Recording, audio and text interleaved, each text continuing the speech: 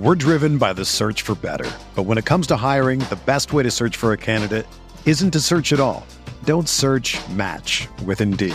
Indeed is your matching and hiring platform with over 350 million global monthly visitors, according to Indeed data, and a matching engine that helps you find quality candidates fast. Ditch the busy work. Use Indeed for scheduling, screening, and messaging so you can connect with candidates faster. Leveraging over 140 million qualifications and preferences every day, Indeed's matching engine is constantly learning from your preferences, so the more you use Indeed, the better it gets. Join more than 3.5 million businesses worldwide that use Indeed to hire great talent fast. And listeners of this show will get a $75 sponsored job credit to get your jobs more visibility at Indeed.com/Blue Wire. Just go to Indeed.com/Blue Wire right now and support our show by saying that you heard about Indeed on this podcast. That's Indeed.com/Blue Wire. Terms and conditions apply. Need to hire? You need Indeed. Arizona, Colorado, Indiana, Michigan, New Jersey, Tennessee, and Virginia.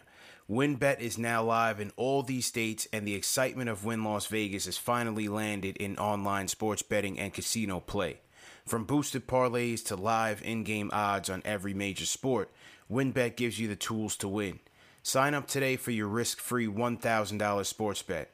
Download the WynnBET app now or visit wynnbet.com to start winning. The hottest Knicks tape you'll find online. Knicks all day. We bleed blue and orange. This is Knicks Fan TV, your one-stop shop for the ultimate New York Knicks fan experience. Throws it down. News, rumors, debates, post-game live streams featuring live callers. Let's go Knicks, baby! And now, your host, CP, the NY Fanatic. Special edition of Knicks Fan TV Live presented by Manscaped. CP the franchise here checking in. We got the panel here of JD, CK2K, and special guest Keith Smith. He's covered the Celtics for the Celtics blog since 2016. A big time NBA writer, big time on NBA Twitter, and a capologist as well, man. And for tonight's show, first we're going to preview the Knicks versus Celtics big matchup at the Garden on October 20th. We are 2 days away. And then the second half of the show, we'll get into our final preseason thoughts and have a little fun, do a little season award predictions. So, Keith, how you feeling, man? Thanks for joining us on Knicks Fan TV. Oh, thanks for having me. I feel like I need a two initial nickname. Yeah. Like, I feel like I'm left out, man. We'll call you KS, man. We'll call you KS. So you can call me that. Yeah. Hey, I got to say, CP2, man, two of the posters behind you, I have two of those posters. I have the Patrick Ewing one and the Starks dunk poster. Nice. So they unfortunately, my wife nixed a lot of that stuff, and those are wrapped up and in storage. But oh man, they're still in my heart and spirit. Patrick Ewing was my guy, man. Nice. I love Patrick. Nice. Did you grow up a Knicks fan or more of a Patrick Ewing fan? No, so I grew up just south of Boston. So I grew up a Celtics fan. But okay. My dad actually worked with Patrick Ewing's dad. Interesting. For a while. So there's in Boston, right? Because they're from Boston. In Boston, yeah. Yep. My parents have this picture of Patrick Ewing holding a little tiny me in like the palm of his hand back in the day. So I was a huge Patrick Ewing fan, and during those years, right, where like the Starks dunk, the Celtics were down. So I was pulling for my guy Patrick to get a championship out of that run. And man. Yeah, very interesting story, and certainly timely as we talk about these two teams that, a lot of the prognosticators have finishing around similar marks in the East, but we'll get to that in a little bit. On the Celtics, they finished last year with a first-round knockout versus the Nets. They switched coaches. Brad Stevens out, Udoka in. Made a couple of off-season acquisitions. They had Schroeder, the return of Al Horford, and his Cantor coming back. Talk a little bit about the Celtics roster and what your expectations are this season. Yeah, last year was a mess for the Celtics in really every possible way. They missed more games due to COVID than any other team in the league. They then had injuries on top of that, like everybody else does. But just when you add those on top of all the COVID misses, they never really had their starting group together. I think the most they were together was for 3 games in a row. And that's just, that was never going to work out for them. Kemba was on, they couldn't play back-to-backs. As we know, in the shortened season, it felt like there was nothing but back-to-back games. So he was out like every other day. And then they never really synced up. Nothing really kind of worked the way they hoped it would. And it was just a mess for them. So this offseason, with Danny Ainge retiring and moving on, and Brad Stevens moving into that role, hiring Ime Udoka, and then Stevens, I think, kind of sent a message of what he thought about the roster. Danny Ainge had given him that last year because he immediately moved on from Kemba, brought Al Horford back. He made a bunch of other swaps. The big thing was to add some veteran depth to this team because they were overly reliant on young players. And that sounds good until you get into spots where you really need them to play a lot. And then you're kind of going to struggle because those young guys are just not ready to step forward. So now this year, they've got some good vets in there. They've got some good balance. They still have the kids who are kind of, now they're going to have to fight and earn those minutes versus being handed them right out of the gate. And I think that's going to help. A couple of their guys look much better through the course of the preseason than we saw at any point last year. So I think that's a good thing. So overall, it's a deeper team. You still have Tatum and Brown, so you got to feel pretty good when that's your starting point as a roster. And I think they're looking forward to having a much better season this year. The Stevens and Udoka thing, the Stevens thing was very interesting to me. His move from the bench to the front office. He was once thought to be kind of the guy that was going to, usher in the new era of the Celtics and a team and a coach that they were going to build the team around and build with, a guy that would grow with the influx of talent. And then he moves into the front office. And Stevens, being known as a defensive head coach, goes with Udoka, who's also known as a defensive mind. So where do you feel like Udoka will differ from Stevens in terms of his coaching philosophy and approach? Yeah, I think what we're seeing already right out of the gate is he's really holding guys accountable. They suspended Marcus Smart for a preseason game because he missed the team flight. It's not that this is like a remarkable thing, right? I mean, you probably should be punished if you miss the team flight, but it was a lot of times in the preseason, something like that, they might let that slide and be like, it's not a big deal. It's a preseason. Nope, suspended him right away, cost him a little bit of money. He had in the game, their last preseason game against Miami, he has been preaching all preseason. I don't want you getting distracted yelling at the referees. I want you to play through it. Let me talk to the refs. Let me handle that. And Grant Williams started barking at the ref after an offensive foul call against him.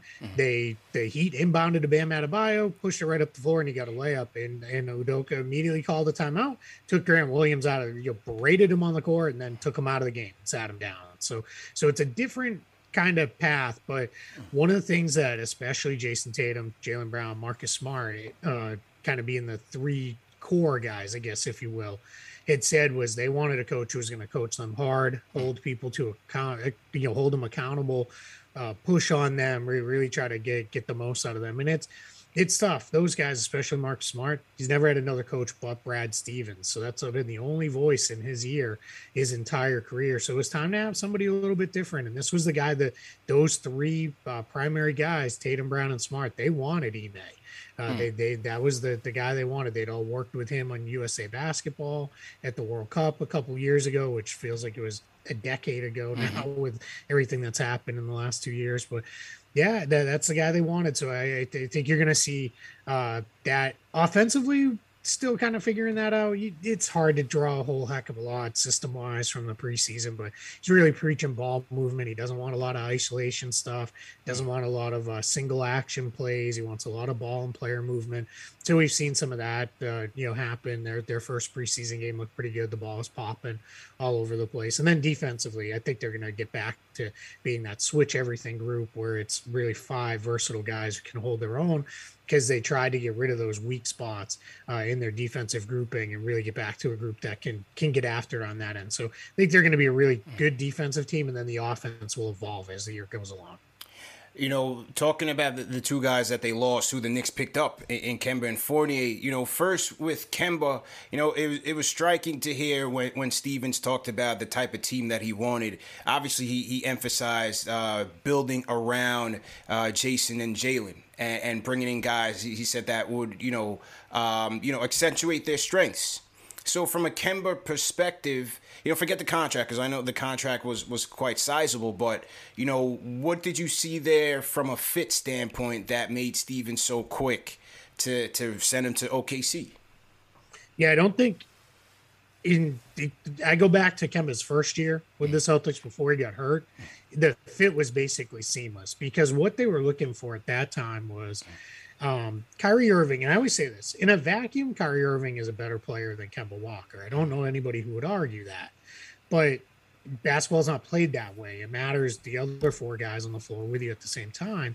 And Kyrie's a ball dominant guy who's going to do a lot with the ball in his hands. And they were trying to let Tatum and Brown kind of have that freedom to grow into their space and to really become those guys. So part of what drew them to Kemba was, and everyone will still say this to a man, he's an all-time teammate. Nobody has a bad thing to say about that guy. Everybody loves Kemba.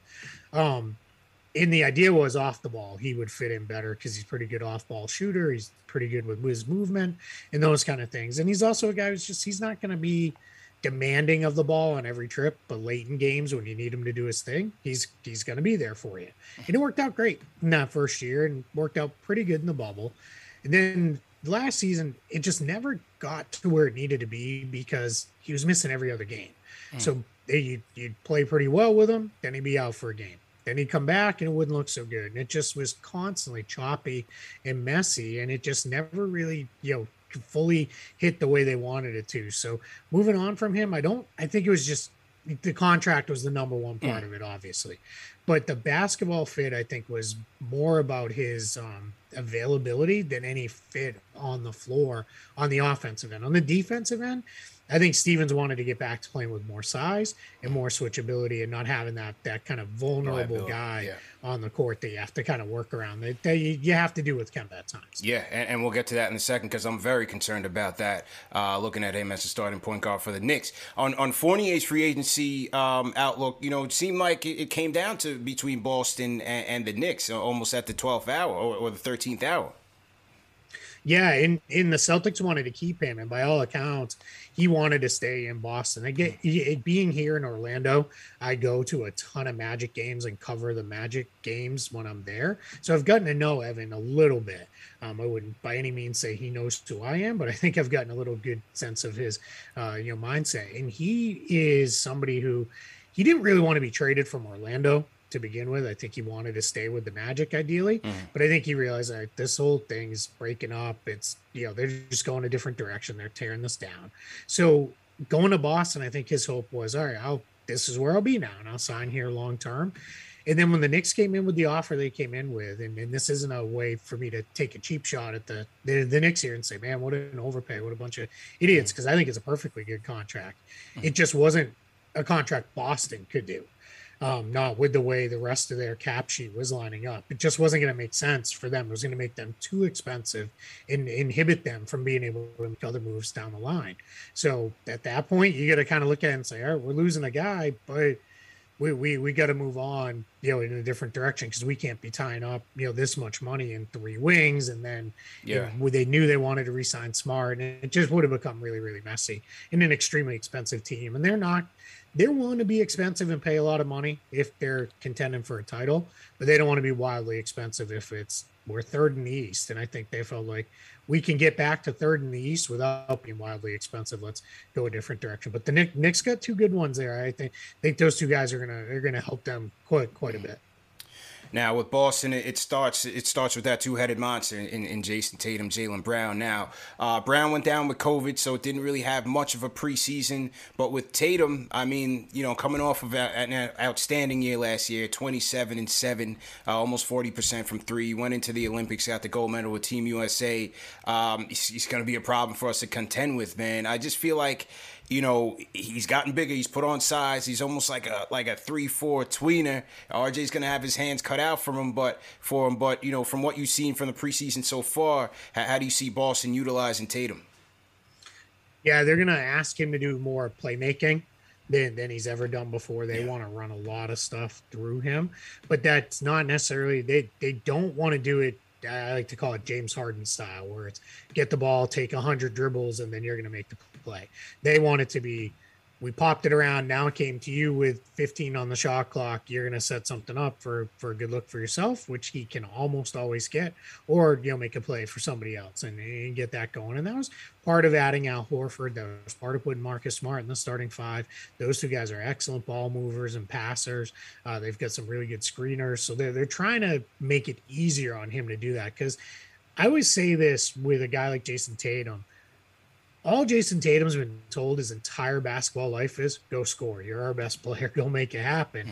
And then we get into the NBA and it's like, cool, you did that your first 2 years. Now get a bunch of assists and make a bunch of plays. And I feel like they get to a point where it's hard for some guys because it just goes against their nature. And I think that's where he's at. But he definitely is bulked up a little bit. He's looking a little bigger. He talked a lot about the Olympics experience, especially spending time and working with Kevin Durant, which is, to me, that's a little scary, I think, for the rest of the league because he's got a little bit of Durant in his game where he's got that size and that length and he's got that rise on his jumper where he just can't get to it. Yeah, so, excuse me.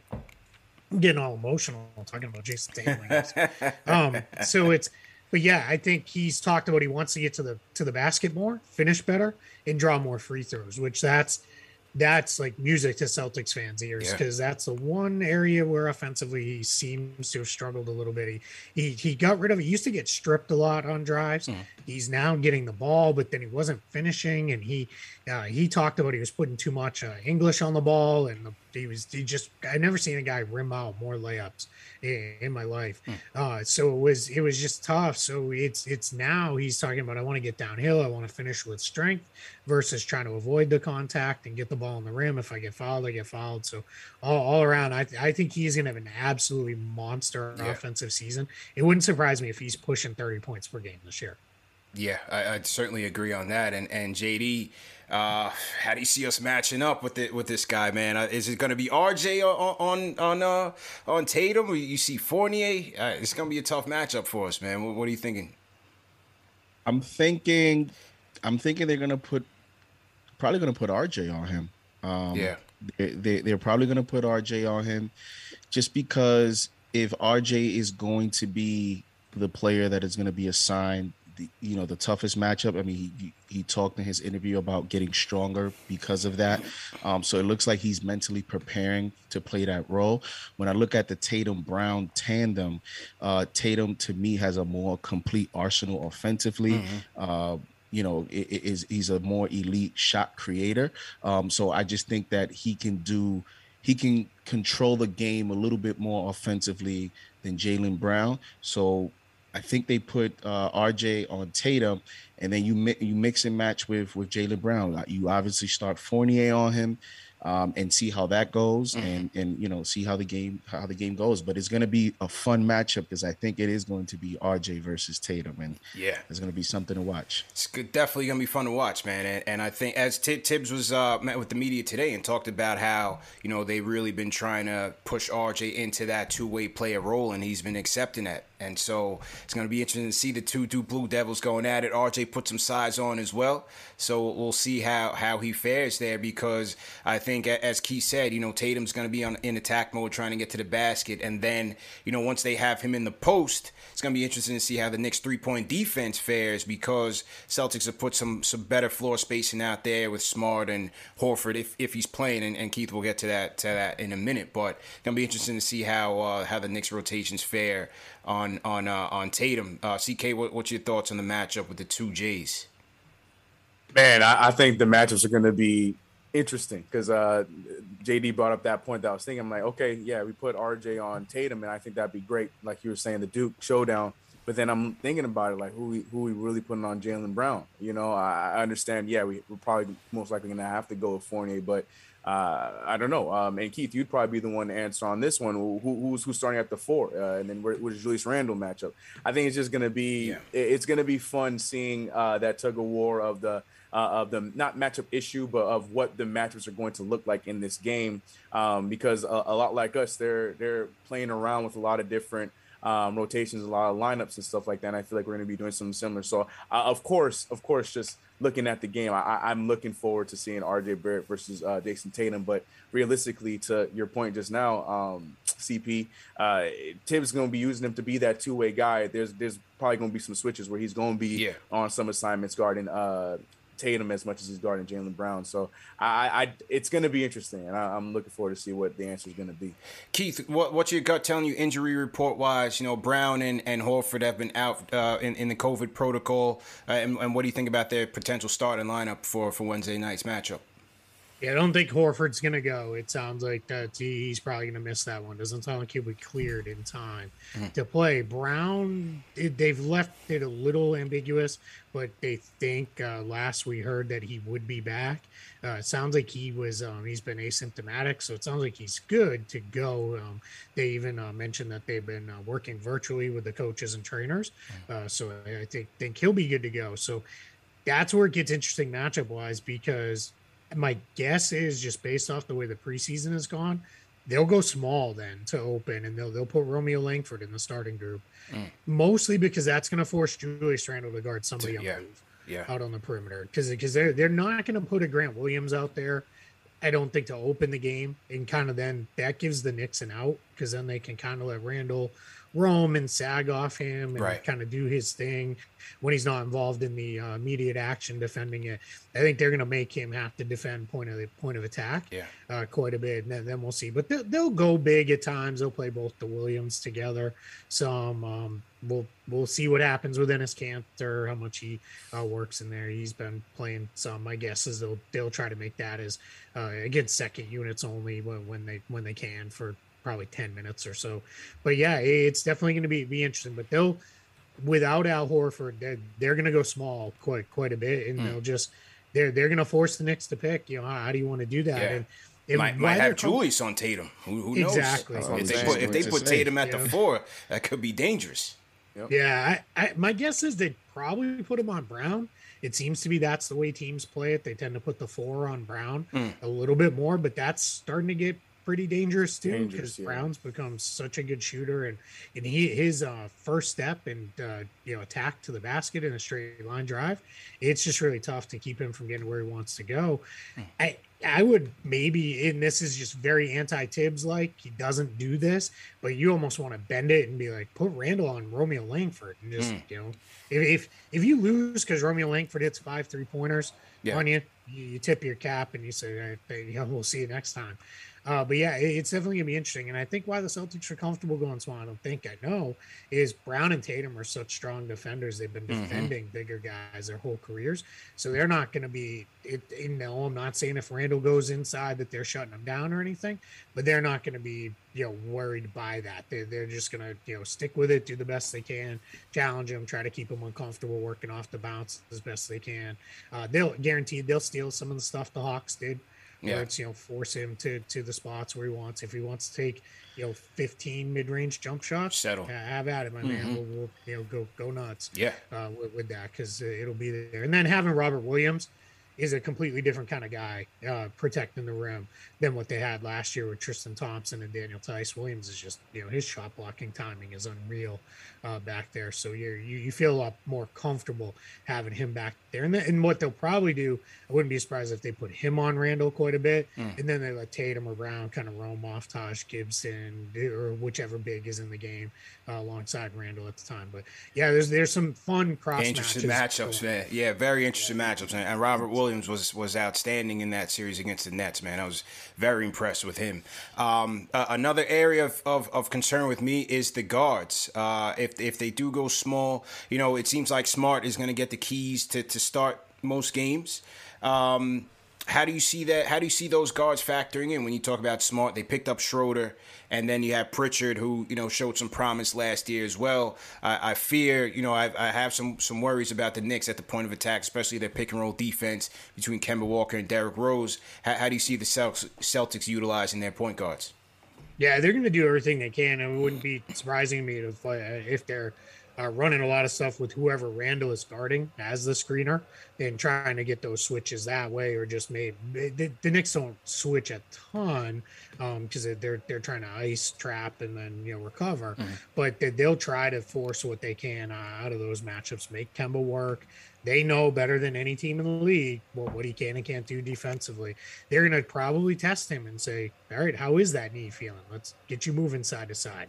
Let's get you bouncing off screens from some of these guys. Let's really see what that looks like and see if you can hold up. And Smart, he's got to be cautious because he doesn't want to be – when things go really bad for the Celtics is when Marcus Smart's like, I got this, here I go. Cause that's not, if you're a Knicks fan, that's what you want, right? Every shot he takes is one Tatum and Brown aren't taking. Yeah. So you want to be kind of careful. Now, once every 5-6 games, that bites you in the butt because Smart is making everything under the sun. And it's, you're like, well, that's what it is. But again, that's a tip your cap and say, all right, good luck. See you next time. But yeah, it's going to be fun to see the way they go. And then on the other end of the floor, well, let me finish offense. Sorry. They'll attack Fournier too, because they know he's not great on the move. The Knicks will have to be kind of cautious with that.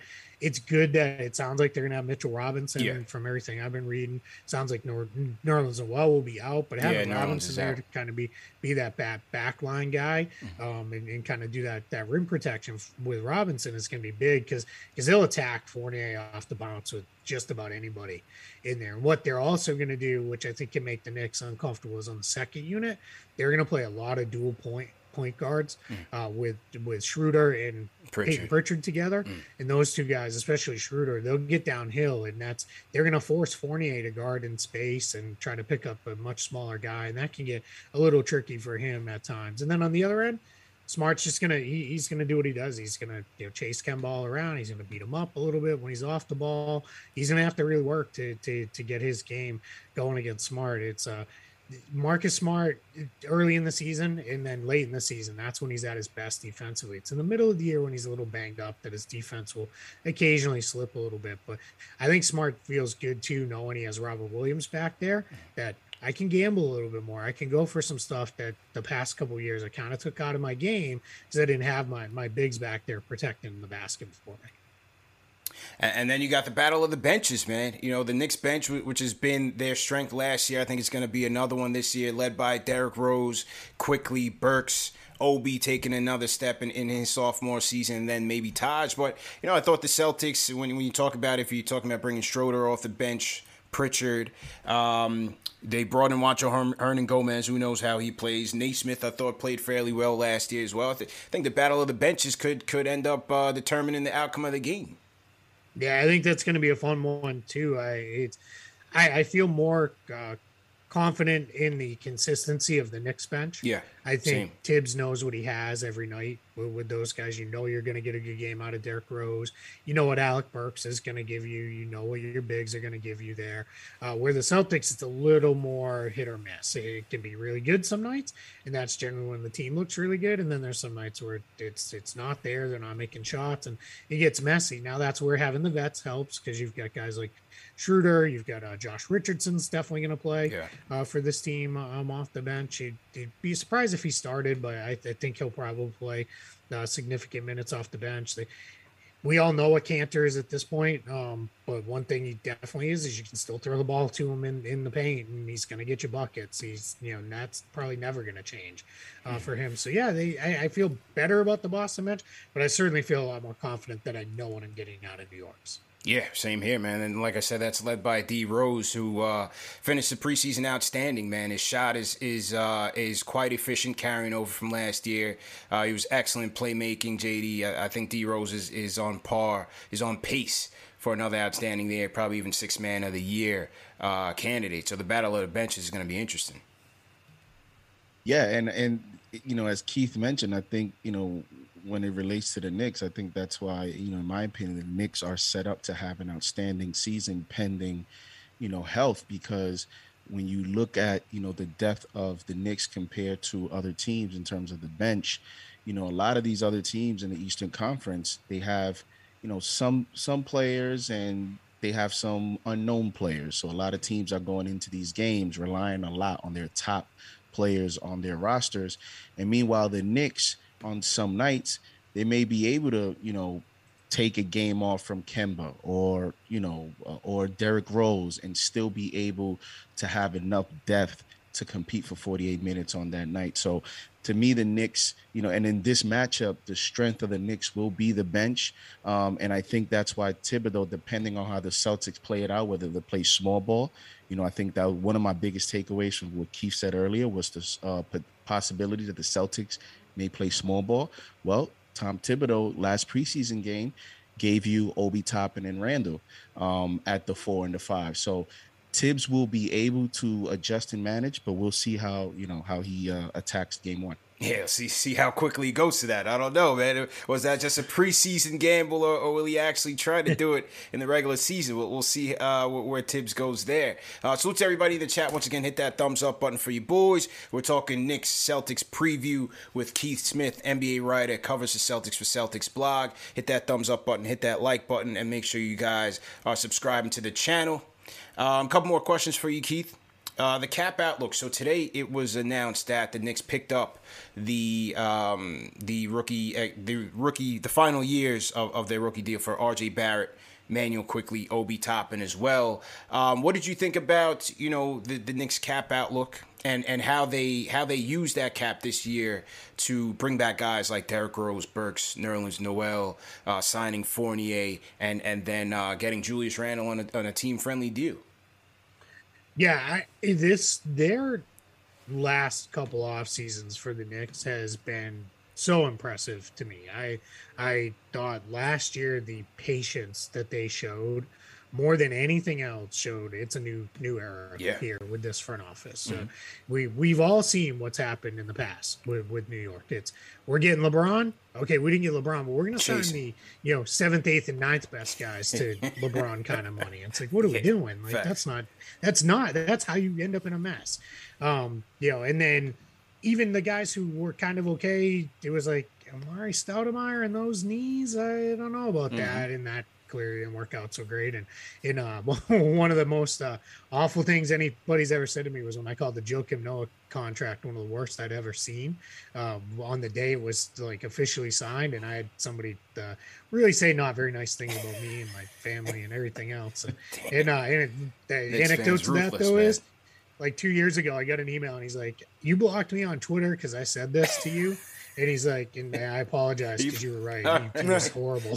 so I give the man a shout out and I unblocked him for that. But nice. Yeah, it was so this past off season, I think everybody saw all that cap space. There was a point where it looked like they might have 70 million in cap space and started dreaming kind of big. And I think they read the market correctly of there ain't $70 million worth spending on one or two guys out there. And what I liked was you didn't hear we're getting Kawhi, we're getting player X, we're getting this guy, we're doing this. They would have tried to get a meeting with Giannis had he hit free agency, of course, right? They would have tried to do that, but I think what they really did well was pivoting to, all right, we're not going to spend 35 million a piece on a couple guys. But we're going to spend this money, but we're going to spread it around. And I think what they did was, if you look at their cap sheet right now, there's not a bad contract on it. There's not one you're going to look at and be like, that's rough. Not even a couple years from now. Because I'm a believer that Julius Randle will be fine for the duration of that deal. So I think they protected themselves with bonus language in there, right? I think almost every one of their deals came in a couple million lower per year than what it looked like, because they did a really good job using bonuses in there. That's also how they fit all the deals in under the cap. That's just and now I'm gonna cap nerd out for a minute here. Is that a Brock Aller yeah, he's big on that. I think that's something Leon Rose gets to from the agent side is, hey, we can still win the press conference and the Woj bomb by saying, player X gets 100 million, but yeah, if it's really 90, like that's fine too. It's all good, there. And their bonuses aren't crazy ones either. It's not like it's, a bunch of stuff tied to winning championships or averaging, insane amounts of points or rebounds. They're all achievable things that guys can get to, but that's really smart cap management, and they did a good job with that. And then on top of that, all the team options at the end with those, because that's how you keep it from turning into a really bad deal. Because if you hit that second year, it's starting to look a little sketchy for Fournier. Well, then you only have one more year left because the last one's a team option and you can get out of it. And then kind of the cherry on top of the sundae was Kemba. Working that bio with OKC, and immediately I want to come home, right? I want to be there, and they were able to land him, and they were able to land him with what I felt like was money that was probably going to go unused for the most part, and just kind of sit and be, that was going to be their break in case of emergency, right. Fund sitting there at the end of the cap sheet, just all right, what do we need in season? Makes trades a little bit easier. But when you can get a guy like Kemba, even if he can only go 60 games, that's still going to be 60 pretty good games. Because this team went from, about 5 minutes a night of quality point guard play before the Derrick Rose trade last year? Yes. To we allow the Elfrid Payton slander on this channel, so please, yes. Hey, you're talking to the Orlando guy who was they got worked in that trade by Sam Hinkie because they made it known they wanted him. So the Sixers took him even though they had no interest at all. And then Orlando got him, and I was like, this guy's never going to work. He won't shoot. And it's like, it's right. We all bag on Ben Simmons all the time because Ben Simmons won't shoot the ball, but at least Ben Simmons is elite rebounder, passer, and defender, and he's 6'10". The thing with Ben Simmons is he's just playing kind of the wrong position. But give me a point guard that's like point guard size that won't shoot, and I'm going to show you an offense that's probably not going to be very good. So we don't need to beat up on EP anymore. Yeah. But now what they've got between Kemba, Derrick Rose, Emmanuel Quickly, Alec Burks, if you need him, can slide over and play some point. They run so much of the offense to Randall anyway. You can kind of get a little bit funky there if you need to with those positions. You've got 48 minutes of quality point guard play. Yep. Now, and Kemba's going to be a big part of that. And I think, too, because of the presence of Rose is going to play his 24 minutes a night. I don't think Kemba's going to play much more than 24 minutes a night either. I think those two guys are going to split it. I'm a massive Emmanuel Quickly guy. He was one of my favorite guys coming into that draft. I have this thing for guards who rebound. And I love the way he gets after the rebounds for a little guy. And then, of course, his shooting is so good, too. It just bums me out a little bit that he's getting squeezed out of those on-ball point guard reps. But he's still going to play and play off the ball, so he just has to make do with the secondary creator looks that he's going to get. But yeah, they did really well this offseason. They protected themselves long-term. The team options for Barrett, Toppin, and Quickly, complete no-brainers. Those are always going to all be picked up. They won't have cap space next year, but that's okay because they've got a pretty good team. So now it's about kind of sustaining. And now it gets really interesting for Leon Rose and crew in the front office, because now it's not easy when you have cap space, but it's easy to sell that to the fans of, hey, we've got this is what we're going to do. Now it gets to, how do you go from, a lot of teams go from bad to good. How do you go from good to great? That's way harder. That's it can be a smaller step, but making that small step is like impossible. I had a good friend of mine who works in the front office say that's like climbing the last little bit of Everest. You got nothing left. It's really hard. It's really impossible. But when you pull it off, it's all worth it because you got there to the top. And that's it. You've got to. That's what they've got to nail now. Yeah. Now you're good. How do you get to be great? But they're positioned with flexibility. Every single one of those contracts is tradable. If Damian Lillard becomes available and he wants to go to the Knicks, they can easily get in that sweepstakes because they've got all their picks. They can package that stuff together. You've got some interesting young guys that they could throw into a trade. And then you still have enough left behind to still be a quality team because you're sitting there on a bunch of those mid-range deals. And that's important because what I feel like has happened to the Knicks in the past is it would be, we went out and got the guy, but we traded everything to go get the guy. Like that's Carmelo, right? It took so long to get good. And then by the time they were good, it was like, that lasted season, 2 seasons maybe.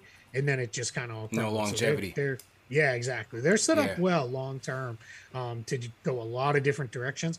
And that's what this is about. Unless you're the Lakers where hey, we're the Lakers. We can reload this thing every 2 seasons if we need to. Or you're the Bucks and you've got Giannis, or the Mavs and you have Luka. Unless you've got that guy that you can do that with, your best bet is to be as good as you can right now which is what they're doing, but keep all your flexibility and options open moving forward. You can be over the cap and do things through trades, or they can, in a couple of years, if it's not working out, they can get right back into the cap space derby and play that. Yeah, and you're right. I love the approach that they took this year, because for me, there really wasn't a guy that I was, desperate to have. Now, CK's a Lonzo guy. He was Lonzo all day. Definitely wanted Lonzo, and I wouldn't have minded the Lonzo deal potentially, but I just felt like this was the right thing to do. Keep it running, keep it consistent, some stability, and I think this approach for me is going to depend on the overall growth of their young players, and I think what they're trying to say is they're going to emphasize player development through having quality vets that can help this team win and boost these young players overall, make these young players better. And so even with the Quickley thing, like you said, you kind of hate that they're taking the on-ball reps away from him. I agree with that, but also, he has time to kind of ease into that. Yep. And it seems like from the summer league through preseason, they've been emphasizing that with him. And I think it'll be important because durability with Rose and Kemba will certainly come into question during this 82-game stretch. So Quickley's development as an on-ball point guard, I think, is going to be crucial. And then, you still have Burks as a in an emergency role. So, yeah, I agree with you. Sorry to interrupt you, but I think with Quickley, too, what Kemba and Rose are probably going to play 60 games-ish, right? Each probably is that's probably around there at this point in their careers, and just with their injury history and all that. And the Knicks are in a position where you need them healthy in the springtime. That's more important. Now that's kind of anti-Tibbs, right? He's not necessarily that guy, but I think he also learned I don't need to push these guys when they're not ready anymore. Like that's kind of how things went south on me in Chicago and Minnesota. So hopefully he's learned, and that's how Quickley will also get. He's going to get his 20 games. Yeah, embrace the depth. Play. And exactly. Yeah, we'll work through those guys with that. And I mean, don't get me wrong, right? It's Twitter, so we all make the same stupid jokes and think we're really original and funny, and it's not. But I mean, right? We've all made the Tibbs Bulls jokes of getting the band back together. But Taj Gibson, why he's there is because it wouldn't surprise me if he starts opening night, right? Because that's kind of what they've been doing. He's a guy who can start for you, he's only going to play 15, 20 minutes at most, but he's going to play 15, 20 minutes, be fine. And then when Robinson and Noel are healthy, he's going to be perfectly fine to not play for 20 games and just kind of, be there as the depth guy. And then one of those guys, rolls an ankle and is out for 2 games. He's right back in there and he does his thing, and that's what you need out of those guys. That's what you need out of those veteran guys. And too many teams try to hit that home run at the end of their bench, and then it turns into that guy's just cranky because he's not getting any minutes, he's not getting any run, and he starts getting upset. And you got to get there with the right kind of veterans who know what this is all about. And if Derrick Rose has a night where Tibbs is like, hey, I'm going to give you the night off tonight, I'm going to play Quickley in the backup point guard role, I don't think Derrick Rose is going storming into Leon Rose's office and be like, this guy's a jerk and get me out of here. These guys get it at this point. And it's really smart to have those kind of veterans, because those are the guys who help build it up, because I think it's got a little forgotten. This is still a pretty young team. There's a lot of dudes that are still just kind of still finding their way. Even Julius Randle is still kind of a younger guy who's still, figuring this stuff out, figuring out how to be a leader and all those kind of things. True indeed, man. Salute to everybody in the chat. Once again, hit that thumbs up button for you boys. We're talking to Keith Smith of Celtics Blog, previewing the Knicks versus Celtics Wednesday night matchup. We are 2 days away. We got over 1,100 people in the chat. Hit that like button, hit that thumbs up button for you boys. All right, last question, Keith. My guy JD here, he has coined the phrase 50 burger, because he believes that the Knicks will win 50 games. Knicks going undefeated in the preseason has, churned out some sort of euphoria amongst the fan base. Now you've seen burger emojis flying around the chat, flying around Twitter. It's burgers all over the place. The fans are jumping out the window on this. Vegas has us at the over-under 41 games. Where do you go there? Are you going over? Or are you going under 41 wins? I'm going to split the difference on you, JD. I'm going over, but I can't go all the way to 50. Where are you going? I think they're probably going to be somewhere in the 43 to 45 range. Okay. I said 46, but I said 46. 47. Yeah, I just think the rest of the East got so good this year. You don't have those walk into a game in mid-January and just walk out with a win just because you're a little bit better anymore. There's really only 2 of those left in these. That's Orlando. And Detroit. Yeah. And maybe Cleveland. Cleveland's trying, right? At least we can say that for them. They're probably still going to be pretty bad, but they're trying to be good. So that to me is where it gets a little bit harder to stack wins than it used to be in the East. Now somebody will fall apart, right? The wheels will come off on some team and they won't be very good. So you'll be able to pick up wins there. And I kind of think there's a chance that could be Toronto. I just think if Toronto is in a position where they realize, all right, we're not making the playoffs, I think they're going to real quick, you're going to have a lot of, his back sore, get a little bit of a sore knee, and they're going to be missing games. And then every other veteran who's not part of the long term is going to be playing somewhere else by the trade deadline. But it's hard to just pile up those easy wins in the East. It's not the way it was. And I think for me, Milwaukee and Brooklyn are clearly the class of the conference. I don't think it's really close. I think they're on a tier of their own. And then I think you can give me of the next, I want to say 6 teams in the East, give me almost any order. Yeah. And I'll buy it. I'll go with 5 teams because I'll say it's Boston, New York, Miami, Atlanta, and Philadelphia. Almost any order you can convince me of there. And I'm not going to fight you too hard on it because I think they've all got good things going for them. They've all got some things where it could, maybe slide. I think what the Knicks, I'm seeing too many people say things like, well, it was a fluke. They came out of nowhere last year. It was a weird season, all that stuff. Well, that's all true. And let's say some of that does regress back to the mean. And you see that kind of natural regression. They improve the talent, though. Depth. Yeah. So that should make up for that. So that's why I don't see this major drop off to being a team that's a 30-win team again or anything like that, or a team that's someone has to fall into the play-in just because there's too many good teams in the East now, which sounds so weird after decades of being like, do we have to bring these last 7th and 8th seed to the postseason? We just skip around like you do on 2K. But yeah, it is, it's that's why I'll kind of couch it a little bit with that part of it stuff, but they're not going to be bad. Like I think I'm seeing too many people kind of I feel like that's a force to pick the team that might be bad, and I think that's kind of going cheap. Just looking at it and saying, well, it's the Knicks and they were a fluke last year. I think that's just taking the easy way out versus actually trying to dive in and do a little bit of analysis on it. Yeah, and I'm not playing to the home crowd here. I promise. Those are my yeah, it's all good. It's all good, man. This is Knicks Fan TV at the end of the day. But no, I agree with you, man. And CK, as he said, I think it's the Nets and the Bucks at the top, and then the rest of the East. There's a lot of parity there, man. There's a lot of parity, but that's why I'm going with 46, and hopefully 6 in the East, maybe 5th. But that's where I'm going, man. I know JD, you don't like that, man, but that's where I'm going. And the chat's like, JD, tell him why it's 50, man. Tell him why it's 50. But yeah, I mean, JD, go ahead, make your argument because I'm with CP on this. I like 47. I have them sitting at 5. But Keith brings up a great point, man. I think that you can mix and match however you want from. I guess maybe 3 down, and I wouldn't argue with you too much. If you have the Knicks a little too low, then we're gonna have to, fist yeah. But I hear what you're trying to say. But yeah, JD, I need you to let Keith know about this whole 50-piece movement. All right, Chat wants you to do it. So Keith, here's why. First of all, I think CP's taking the safe route. He's taking the safe route. It's safe to say I got 46. PTSD, man. I have no choice, man. I have no choice, man. Things are going too well for us right now. It's a sweet number. They go 45. I was close enough. They go 47. So it's a great number. And I actually do think if you have a lot of injuries, that's probably where closer 43 to 46 where they land. Here's why I think they'll push 50.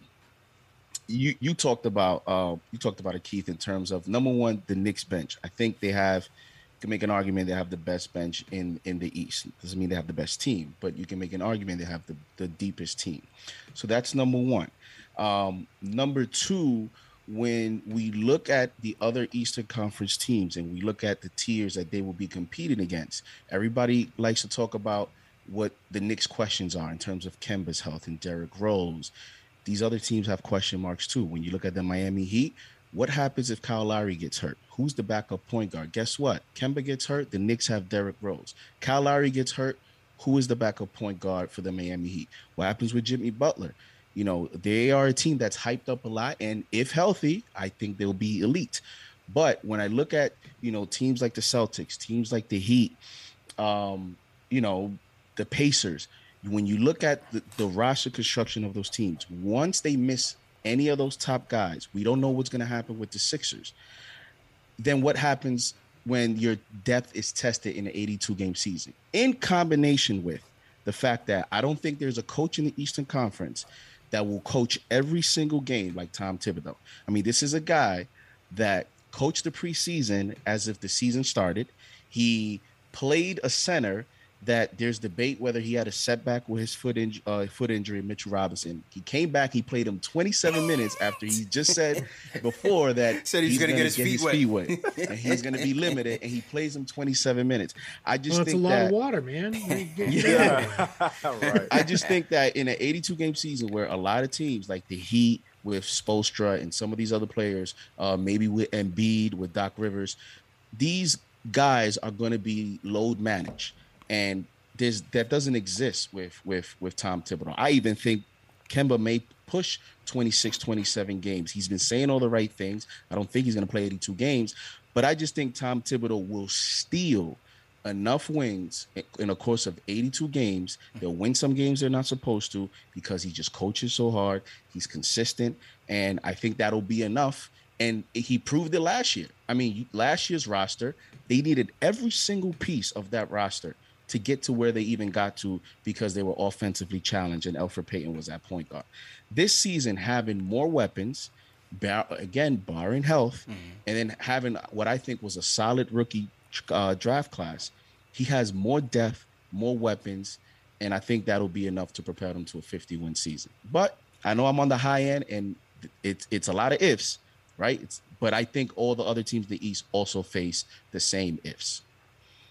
JD, man, I can't get to 50, but I'll knock him up a win or two because it's a really. I've been trying to get CP to go up too. It's fair. It's fair. It's just by PTSD, man. It's just by PTSD. That's all, man. Really good point on the fact that they're not going to throw games away like some of those other teams will. Like I'm not as high on the Miami Heat in the regular season as a lot of other people seem to be. I see a lot of people thinking they're third in the East in the regular season. I just don't see it because they're playing for the playoffs. They're not playing to win a whole bunch of games and that. And they have no problem going into Charlotte on a Tuesday in early February and tossing a game away because what difference does it make to them if that's what's good in the long run? Well, you're right. The Knicks aren't wired that way. They're going to go in there trying to win every single game that they play, and that is different, right? That is, especially in the NBA now, you definitely don't have those kind of things. And it's, I mean, I always think about with Tibbs, if you can Mitchell Robinson, we're gonna get his feet wet, we're gonna play him nearly 30 minutes. It's if you can walk, you can play. And it's you better be out there and give me what you can give me because otherwise don't you better come into this locker room on crutches, and even then I might look down and be like, how's the next guy feeling? And all right, he's a little worse off, so get out there. Yeah, I'm with you, JD. That's a pretty convincing argument why they're going to steal a few wins that they might otherwise not have gotten. And the burgers are once again flying throughout the chat as JD lays it down. They're loving them, man. They're loving it, man. They're loving them. We're driven by the search for better. But when it comes to hiring, the best way to search for a candidate isn't to search at all. Don't search, match with Indeed. Indeed is your matching and hiring platform with over 350 million global monthly visitors, according to Indeed data, and a matching engine that helps you find quality candidates fast. Ditch the busy work. Use Indeed for scheduling, screening, and messaging so you can connect with candidates faster. Leveraging over 140 million qualifications and preferences every day, Indeed's matching engine is constantly learning from your preferences, so the more you use Indeed, the better it gets.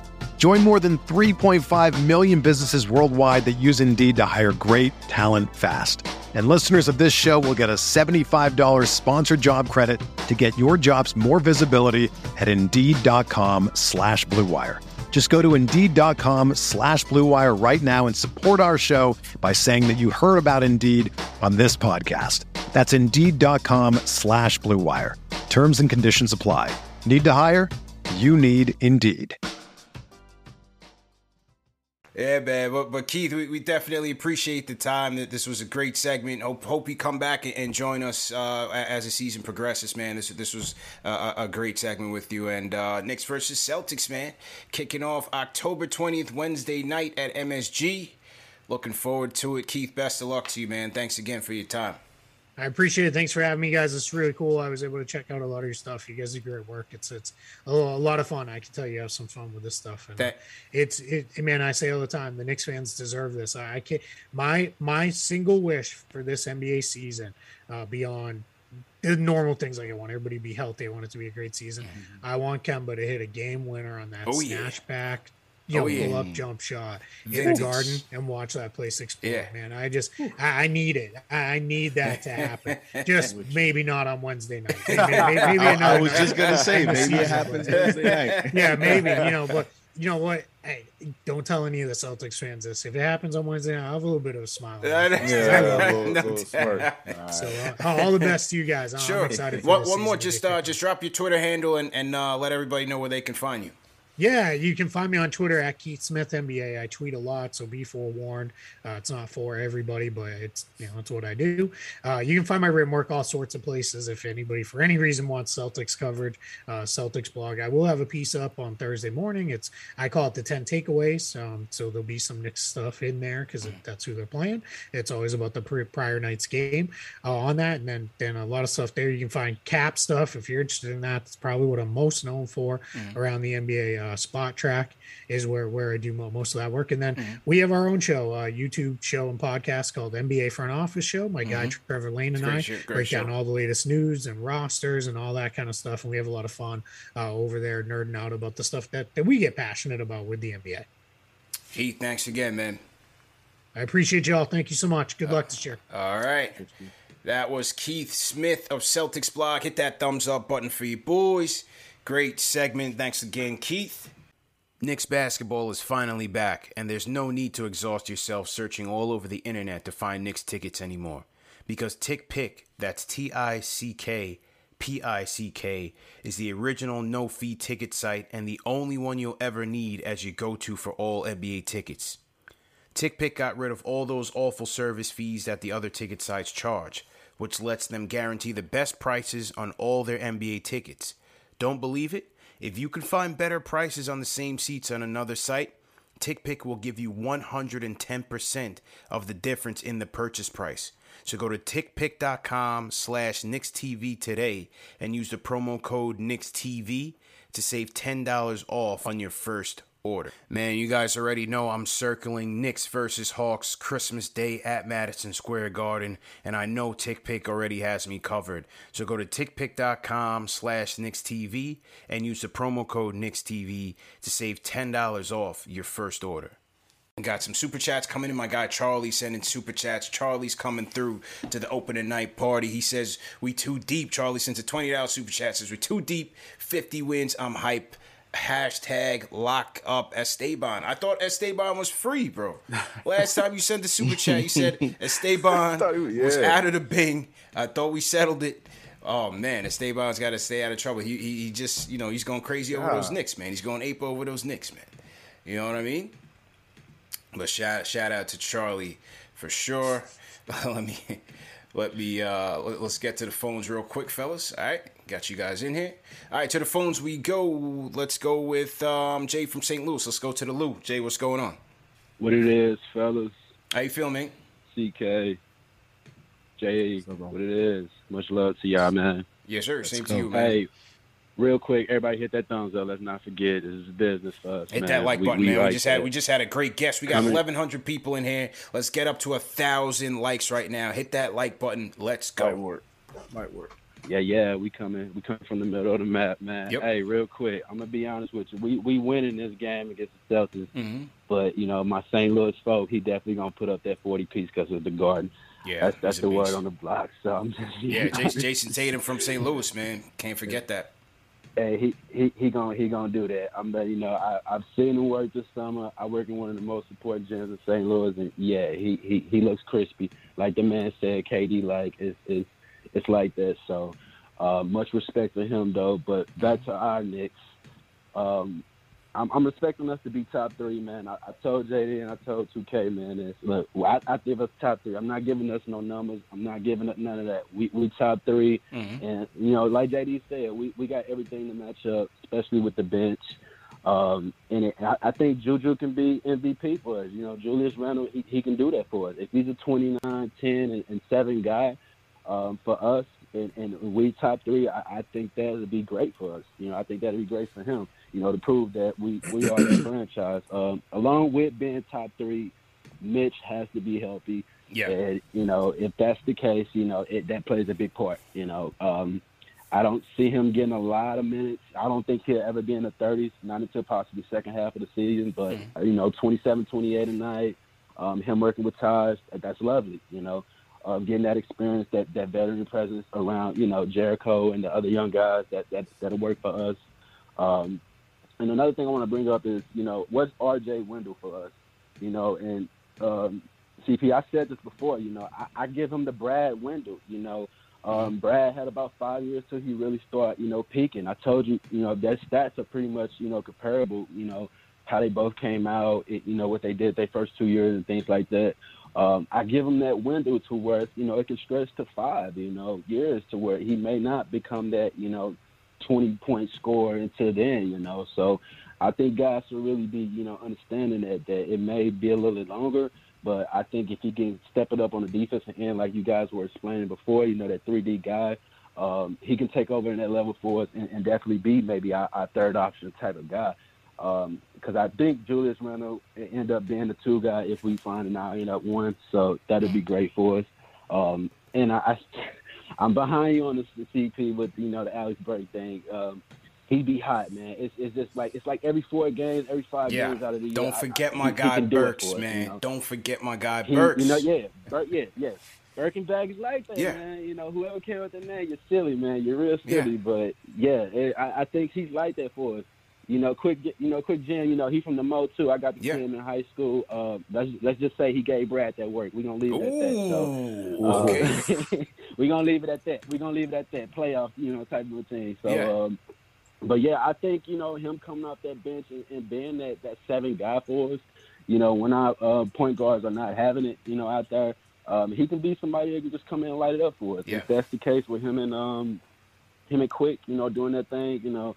I appreciate that, you know, but, man, I think Obi can really do some things that, you know, he really looks crispy out there. He looks like he took advantage of this offseason, and I'm going to leave it at that, man. Coming from the middle of the map, I love you guys. Keep it up. I got the YouTube going crazy at work. Let's Keep go. Pushing, y'all. Appreciate it, Jay. Stay safe out there, man. Good to hear from you as usual, man. Good to hear from you. Thanks. That was Jay from the Lou calling in. Gave us his concerns, his thoughts on the preseason. Call us up, man, 657-383-1509 or the Knicks Fan TV Discord. Let us know your final preseason thoughts. Do you have any bold predictions? Do you have any concerns? Anything you want to talk about? Let's get it in. We are 2 days away from the Knicks season opener, man. 2 days away, man. JD, go ahead, bro. I mean, I can't wait. I can't wait for Wednesday, man. Yeah. I can't wait for Wednesday. Yeah. Everyone is excited. Man. You know, you could feel you feel the energy. It's just like it's just people write it in the chat, but I feel it on the screen. Like everyone is so pumped for the game. And you know, I saw you smirk a little bit, CP, when I said Obi Randle. And as if you don't think that's gonna happen. Now I probably don't think as well. But listen, let me ask you this. Mm-hmm. Let's say the Celtics go small ball, as Keith mentioned, and Tatum is playing the 4, and Brown is playing the 3, and Robert Williams is playing the 5. What do you do in the course of the duration of the game if Randle has to play Tatum? You know, like do you think Tibbs will go, you know, with the traditional lineup because Noel's already out, right? No Noel. And then Mitch, you don't know how many minutes Mitch is going to play. And, you know, he extended him in preseason, I think, to kind of catch him up and get him in game shape. So I think it'll be interesting to see if Thibodeau adjusts and matches up to the Celtics style, or in terms of putting Randle at the 5 and either putting RJ at the 4 to match up with Tatum. I think you could do that too. I think he could do that too, bro. Right. And I think that's what I'm saying. And I think that's why Grimes got some minutes, because when you do go small, you can maybe bring a Grimes in, get a little spot minutes at the 3. Yeah. Depending on how Fournier's playing, maybe you play, Rose at the 2. I think, so it'll be interesting to see how Tibbs matches up, because not only if the Celtics go small, not only could there be a matchup problem, but they become more athletic, because you have Tatum and Brown with Robert Williams. Yeah. That's an athletic matchup to play a Noel, which he's not playing, but to even, maybe ask Taj Gibson. Like, I just think it'll be interesting to see. And I think, the Obi Randle thing, or Randle at the 5, I think I'll just be interested to see how much Thibodeau will adjust to these small lineups that I think teams will attack the Knicks with. Because don't think that these other teams don't know that, the Knicks are looking to have 48 minutes of rim protection with Noel and Mitch. Right. Some teams are going to look to kind of test Thibodeau and see, let's go small. Let's see if Thibodeau adjusts, take one of these centers out and allow us to attack their perimeter and attack the basket. True story. CK, what do you think about that? Before I get my thoughts, what do you think about I think he's going to get tested right away, man. I think Udoka may test him in that first game and going with Tatum at the 4. I really do. Yeah, just listening to Keith, that was my initial thought. I definitely think that he's just going to go straight with putting Tatum at the 4, put his new build to test, especially in a night like against us on Wednesday, where, go up against a guy like Julius Randle. I mean, he is definitely a strong guy. His defense has definitely improved, but if there's any time to, try it out and see when it'll work, I think that's the time. And to JD's point, it's going to be, I would love to see Tibbs go out there and throw out that Obi Randle tandem first game of the season. But I don't know. I think I can see RJ dropping down matchup wise more so, and maybe Julius at the 5 before Obi and Randle tandem, unless Obi's having a tremendous game and he's playing like how he did in that 4th preseason game, defensively and offensively, then we'll see. But matchup-wise, I think he's going to try to do whatever he can to keep RJ on Tatum. But I'm also not sleeping on Randle getting some defensive stops or defensive chances against Tatum. I'm not sleeping on that. I wouldn't discredit that either. That either, because Julius has shown the foot speed to be able to keep up, and he's a bit more svelte this year. I think Tibbs will try that first. But as you said, JD, you could go, like, let's say if the Celtics went Smart, Richardson, Brown, Tatum, Williams, right? You could counter with Kemba. Could go Kemba. Lightly. Maybe your boy Burks in a small lineup. Yeah, maybe you go Burks. My guy Burks was on his defensive bag in the preseason, all right? Maybe you go Burks. And maybe you go Fournier, RJ, Julius. Yeah. Which I don't think is going to happen, but maybe you go there. Yeah, not if Williams is out there. I don't know if that's happening. But yeah. I think Schroeder is an important matchup in this game because, I know a lot of people may be down on him because of the way he ended his Lakers season, but at the end of the day, this is a new season. He's motivated, and he's a good player. And his strengths are actually going to be some of the things that the Knicks are going to have to contend with. Yeah. All 100%. Season. I saw people in the chat talking about Schroeder as a bum. Like, well, the things that he does, it's going to put some pressure on his defense regardless. He's a scrappy player. He likes to get under other players' skin. Yeah. And I also think long term, because we may not see the maximum to start the season as Mitchell Robinson gets into a game shape. Mm-hmm. That's why I think Mitchell Robinson is such a tough decision long term for the Knicks, because when the way Thibodeau likes to play, having Mitchell Robinson at the center position allows Thibodeau to play however he wants defensively, because even if you're playing against a smaller lineup, you can switch up. You can change your scheme and just switch everything and still have confidence that Mitch Robinson can defend, a 4 or even a 3 just for a possession because of his ability to recover, his on athletic ability. Right. So, which is why I don't think he bails. He, like as CK said, he may not bail from that starting lineup, even if they go small. So it's chess, man. Chess games. It's going to be very interesting matchup, bro. That's all it's going to be for sure. Yeah. If they were playing the Lakers, it would be much more easy. Yeah, much because easier. It's very traditional, like the way they're playing. Right. But I think that's what makes the opening night so much more fun is because you're playing a team that it's quote unquote in that tier that people are debating. You're playing a good team. You're playing a storied franchise.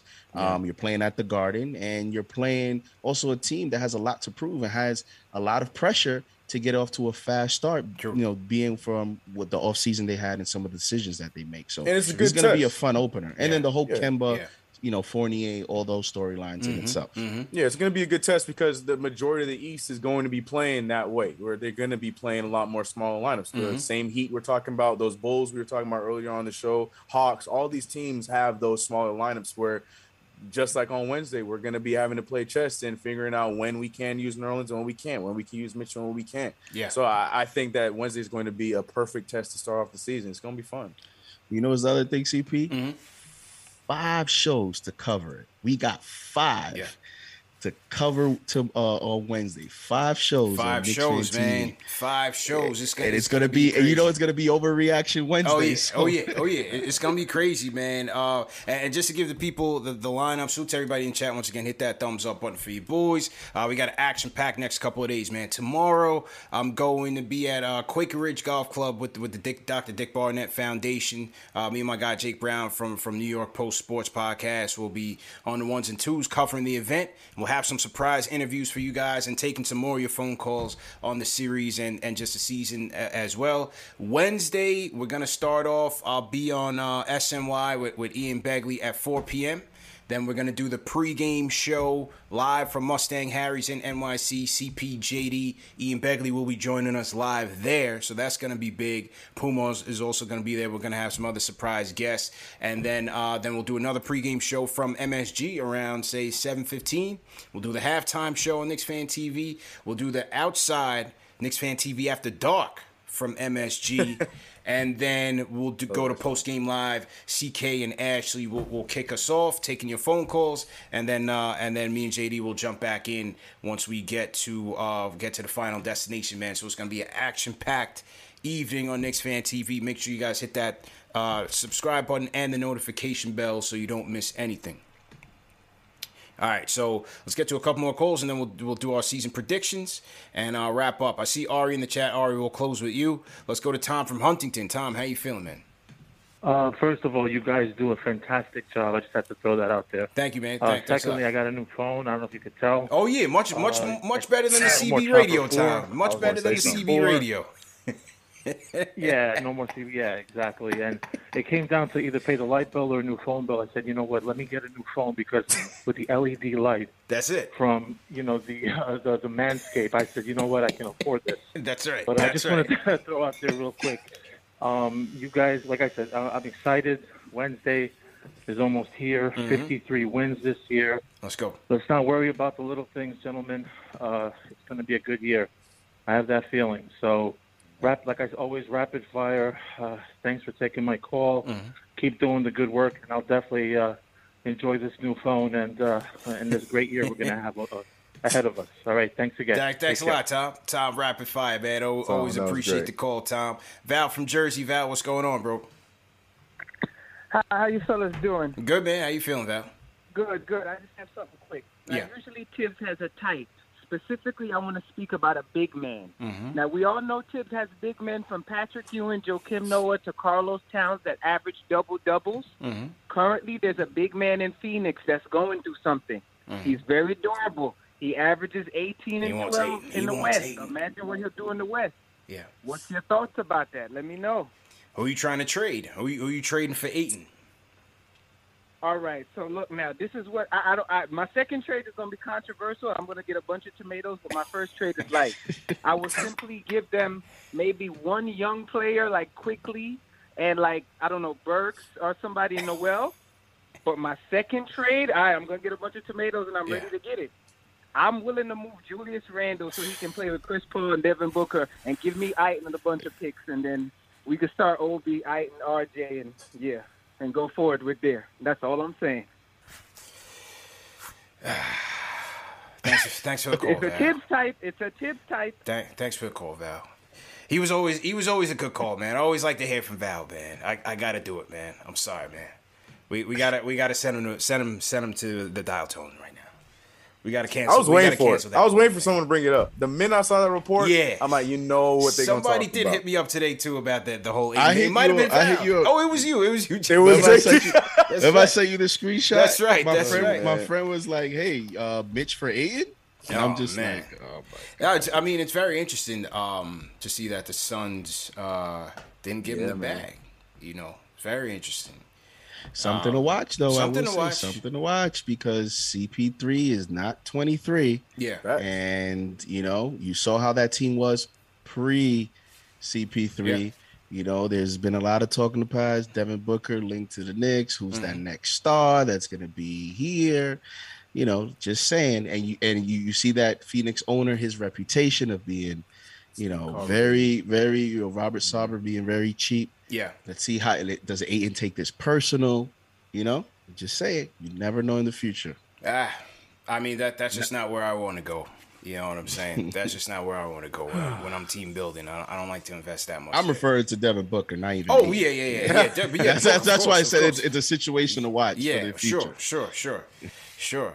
Let me check on the chat. Are the tomatoes flying? Oh yeah. All you're gonna say. Oh yeah. It's all red. Mm-hmm. The chat is bleeding right now, Val. Bleeding. Yep. They run out of tomatoes. They throwing broccoli, bro. They throwing everything. Charlie said this super chat. He says, "Hang up."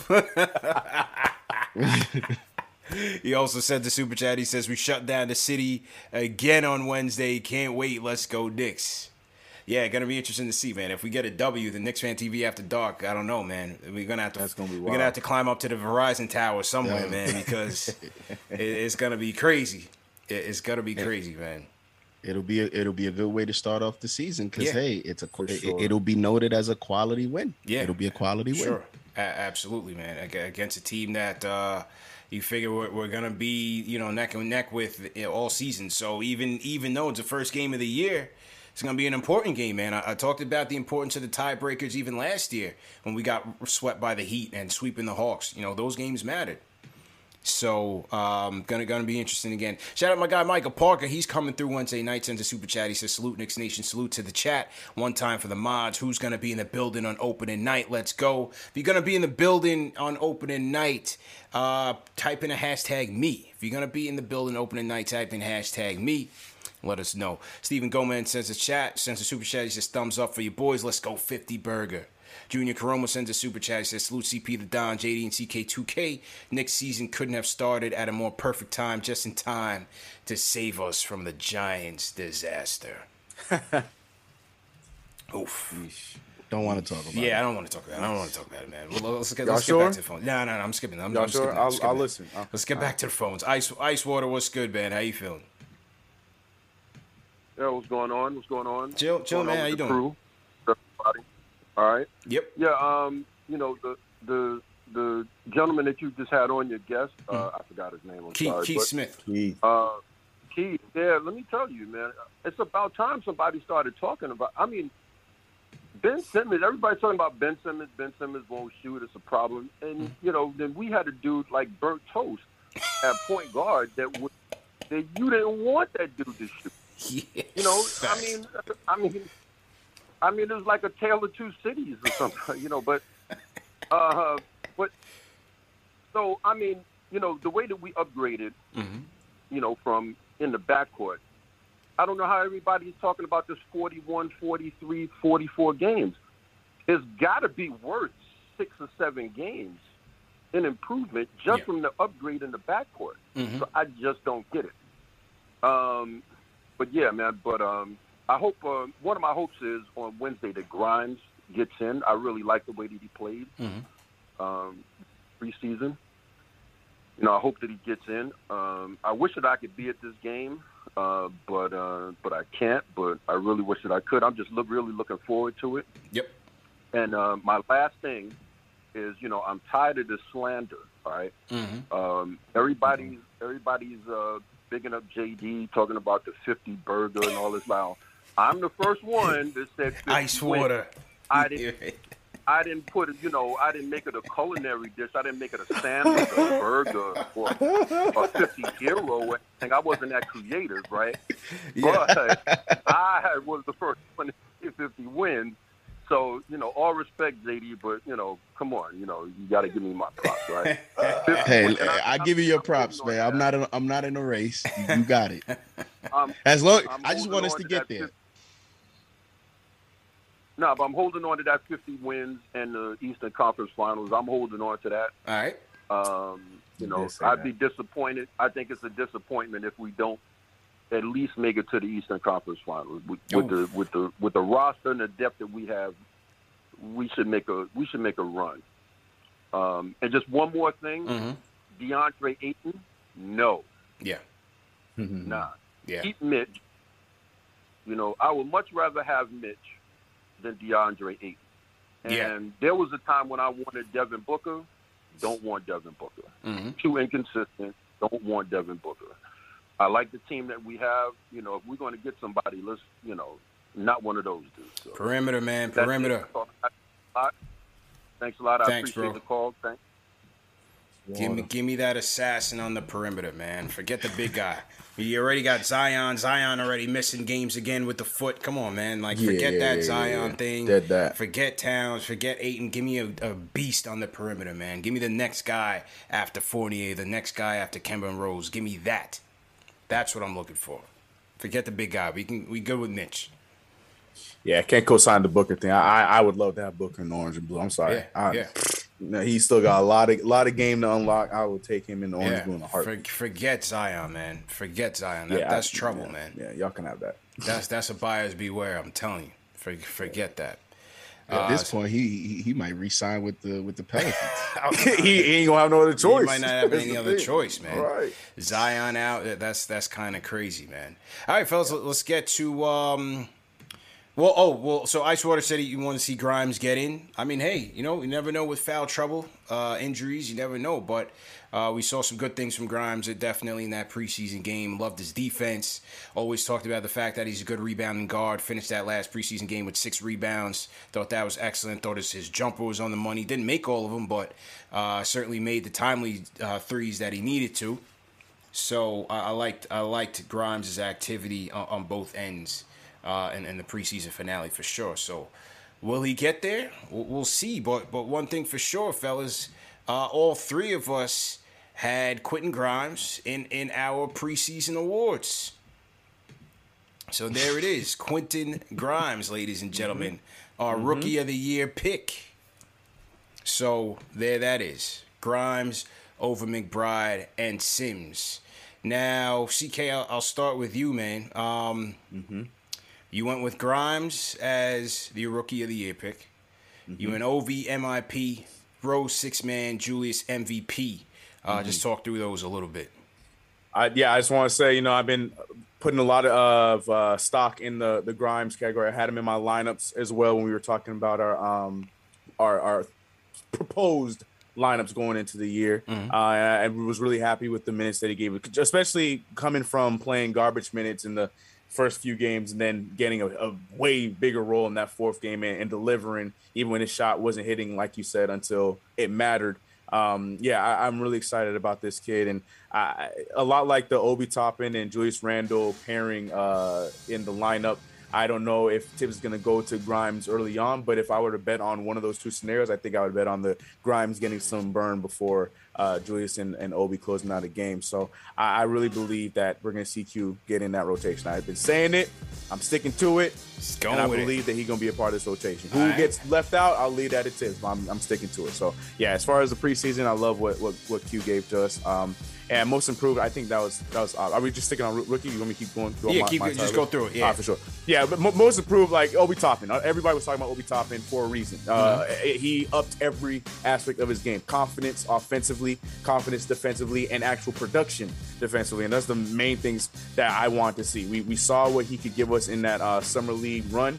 And I feel like he brought that same player and some. Yeah. My man was even pointing out Floyd Mayweather after. He said, Floyd, this is for you. Obi was flexing on him. Yeah. Right. That's the man that I was looking forward to. We got Dayton Obi in the building. I loved what we saw of Obi in the preseason. And if we end up doing this at the end of the season, I would bet now that I think Obi Toppin will be my most improved for the Knicks at the end of the season as well. I think this is something that's going to carry on. I really believe in him. Sixth man. What else needs to be said? Derrick Rose did what he had to do. He came off the bench and did exactly what Derrick Rose did. Comfortable being that backup, doing what he has to do, controlling the second unit. My favorite thing about him was the way that he was pushing to make the other players on the around him better. Kevin Knox was getting the little bits of minutes. You saw him force feed Kevin Knox to get a few threes in that game against the Wizards in Washington. We saw the same thing with Obi Toppin pushing the pace with Obi. He's just, the guy that we need running the floor for us on that second unit. That's going to carry over. I have him as my sixth man of the year for the regular season, so he definitely got in the preseason. I think he's going to get it for the actual league this year. And Julius Randle played 3 of the 4 games. My man had a whole second kid and got a game winner, diving for balls, asking for challenges in a preseason game. And not to me, I'm not even talking about the stats yet, putting up crazy minutes because it's man, that's MVP worthy right there. I got nothing else to say. Julius Randle, I'm ready for the real season. And he was definitely MVP in only 3 games for preseason in my eyes. Stats be damned. The man was doing all the little things. That he was the Thibodeau on the court. Give that man the MVP. JD, your season predictions. You going Grimes, Rookie of the Year? RJ, you're going with the most improved. You're thinking RJ will be the most improved player when it's all said and done. D Rose 6-man and D Rose MVP. Now, I'm telling people in the chat, when I first saw this D Rose as an MVP pick, I thought it was cap. I felt like JD was trying to curry favor with the Rose Hive after removing him from his closing lineup. The Rose Hive is very sensitive, CK. We know this. They're very sensitive. I feel like the MVP pick was strategic on JD's part, but I'll let you speak for yourself. Go ahead, bro.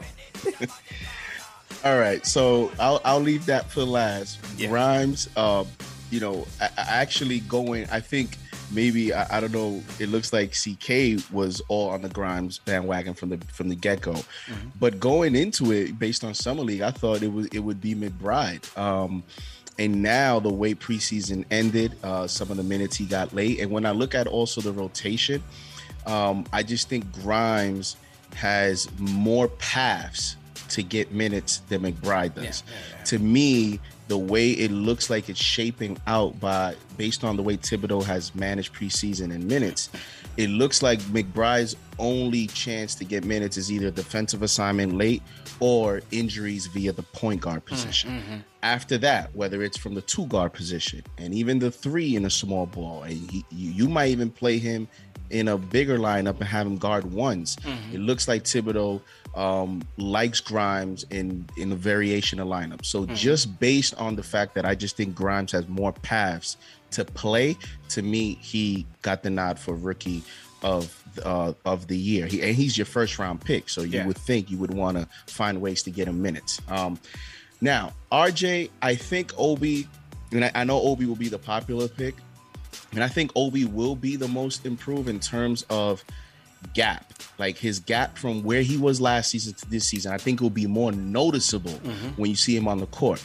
But just like Julius Randle got the most improved player award last season in the whole NBA, and part of that was because of the impact he had on the Knicks, I just think that for what the assignments are for RJ, the challenges that he's going to face, the way that Thibodeau is challenging him, I'm not looking at it from a statistical standpoint. I'm looking at it from him taking a jump defensively and him just improving his points per game by 1 or 2 points, continuing to be in a, turning into an elite 3-point shooter, it seems.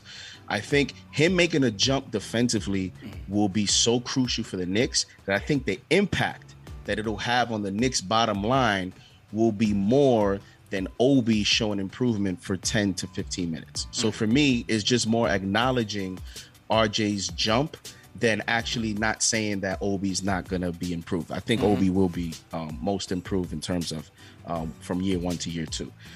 Rose, don't need to say anything about the 6 man. I think based on him being the first guard off the bench, it's set. Now, MVP. Yeah. All right. I think Randle is our best player, in my opinion. But again, last year, the Knicks, without Derrick Rose, were 17 and 20. With Derrick Rose played 35 games. With Derrick Rose, the Knicks were 30. They were 24 and 11 with him. One was a 69% win percentage. At the end of the day, when you look at teams around the NBA, you saw the Lakers. They had LeBron, no AD. LeBron is the best player in the world, people say. That didn't matter for the Lakers. You saw it with the Nets. KD is their best player. Harden wasn't 100%. That didn't matter for the Nets. You see it all around the NBA. Yes, Randle's our best player, but who is your most valuable player? And to me, this season, the most valuable player for the Knicks will be Derrick Rose. We've seen it a little bit already in preseason. We saw it how many times last year. I just think that being a closing option, and I just think he's our most indispensable player. If we lose him, it could be, I don't think we're going to reach our ceiling. And that's just how I'm basing it. Most valuable player to me is Derrick Rose. And I think he'll prove it this year because when he's played, we've won games. And that's the bottom line. Fair enough. Still think it's cap for the Rose Hive, but fair enough, man. All right, Rose Hive, stand down. All right, we're showing them love, man. Yo, somebody from the Rose Hive got at me crazy after the last preseason game. I said on the show several things. I said how much his jumper is efficient, he's playmaking, he's closing. I said he should be the closing point guard in these games over Kemba. And somebody in the Rose Hive was like, CP, you talking about Julius in this game. Rose didn't get enough coverage. Rose didn't get enough love. I said, yo, Julius did hit the game winner, right? How are we not going to talk about Julius? But that's Rose Hive for you, man. So good job, JD. Hopefully we don't get any tomatoes from them. So for me, I'm with you guys. I'm going Grimes as the team rookie of the year. As you said, JD, I think he'll get more opportunities than McBride to come in spurts. Again, RJ's going to have some tough assignments. There will be nights where he's going to pick up those 2 quick fouls, miss a full half. Then you got Burks up next, and then you got Grimes up next. So, and I think Grimes will be able to slide in maybe at the 2 or even the 3, depending on the matchup. So I think there'll be more opportunities for him to play. And again, just be in that 3 and D wing at where he is in his rookie year. I think he's going to be solid for us if he gets some minutes, man. I really like what I saw from him in that last preseason game, and I think he'll be able to do that in the regular season. Plays with a veteran's mentality already. You could already see that in him. Most improved, I hear what you're saying with RJ. And I think defensively, it'll definitely show, and he's going to have those assignments. He's going to have no choice but to show it. But I think offensively, I think he'll maintain where he was last year, being that around 17 and 7, 18 and 7, 40% from 3, which will still be good, contributions. I just don't see the offensive leap that, drastic as it was from rookie to sophomore year. Hopefully, you hope he gets to 20. That would be nice. That would certainly be nice. But I think he'll still stay, especially with the additions of Kemba and Fournier. I still think RJ will still be around that 18 and 7, 17 and 7, and 40% from 3 and D type. So I'm going with Obi because from what I saw from Summer League in the preseason, I feel like he's ready. I feel like he's confident. And I just feel like he's locked in, not just offensively, but defensively, man. 3 block shots in that closing preseason game against the Wizards, and that's what gives you confidence that maybe you see that Julius and Obi lineup when we need more offense out there and we're trying to catch up from a tough gap. Because Tibbs said during the media day press conference that he didn't like it last year because he had no rim protection. Well, Obi's showing you right now that his defensive awareness is taking a step up from his rookie season. So, and he's also getting on the boards. And so even in the limited minutes, I'm looking at Obi as a guy that could fill up your stat sheet for you, get you maybe 8 to 10 points, 8 to 10 rebounds, a steal here, a block here, a couple of dimes, knock down a couple of threes. And I think that'll be way more than what he gave you in his rookie year. And again, from a confidence standpoint, just attacking on both ends, them finding him in transition will also benefit him. So I'm going Obi with the most improved. D Rose, no brainer, sixth man. I think he'll be the sixth man of the team and the sixth man of the league. I think D Rose could even up his points per game this year than last year as he gets more comfortable and more chemistry with his team, understands his role, and I do think he's going to be the closing point guard on this team. So even if he doesn't start, I think he's still going to get a healthy dose of minutes. And the way he's been shooting the rock between last year and into this preseason, I think he's going to be spot on. So I think Rose will make a strong case for league sixth man of the year, and he'll definitely be the team sixth man of the year. And then lastly, MVP. Listen, I hear what you're saying about the team record when they got Rose, because that was certainly noticeable. I looked at him as the X factor of that Knicks team. But the MVP to me is still going to be Julius. I think the most indispensable player is still going to be Julius. He needs to be healthy, and you need for him to maintain that all-star, most improved player pace. It may not be the 24, 10, and 7 that he did last season, which was outstanding. That was historic, those stats that he put up. But he's going to have to come close for this team to stay above the play-in and be a playoff team, be a sixth seed, be one of the top teams in the East. Is going to come on Julius's back. If Rose goes down, yeah, we're going to lose a lot, but we still got Quick. We got Burks, my guy Burks. We can still make up for the offense, JD. We can still make up offensively, JD, if Rose goes down. We may not have that same killer instinct and that same MVP style, that veteran presence, but offensively we can make those numbers up. If Julius goes down, I don't see how you get that. And so that's why I'm Obi, going most improved player.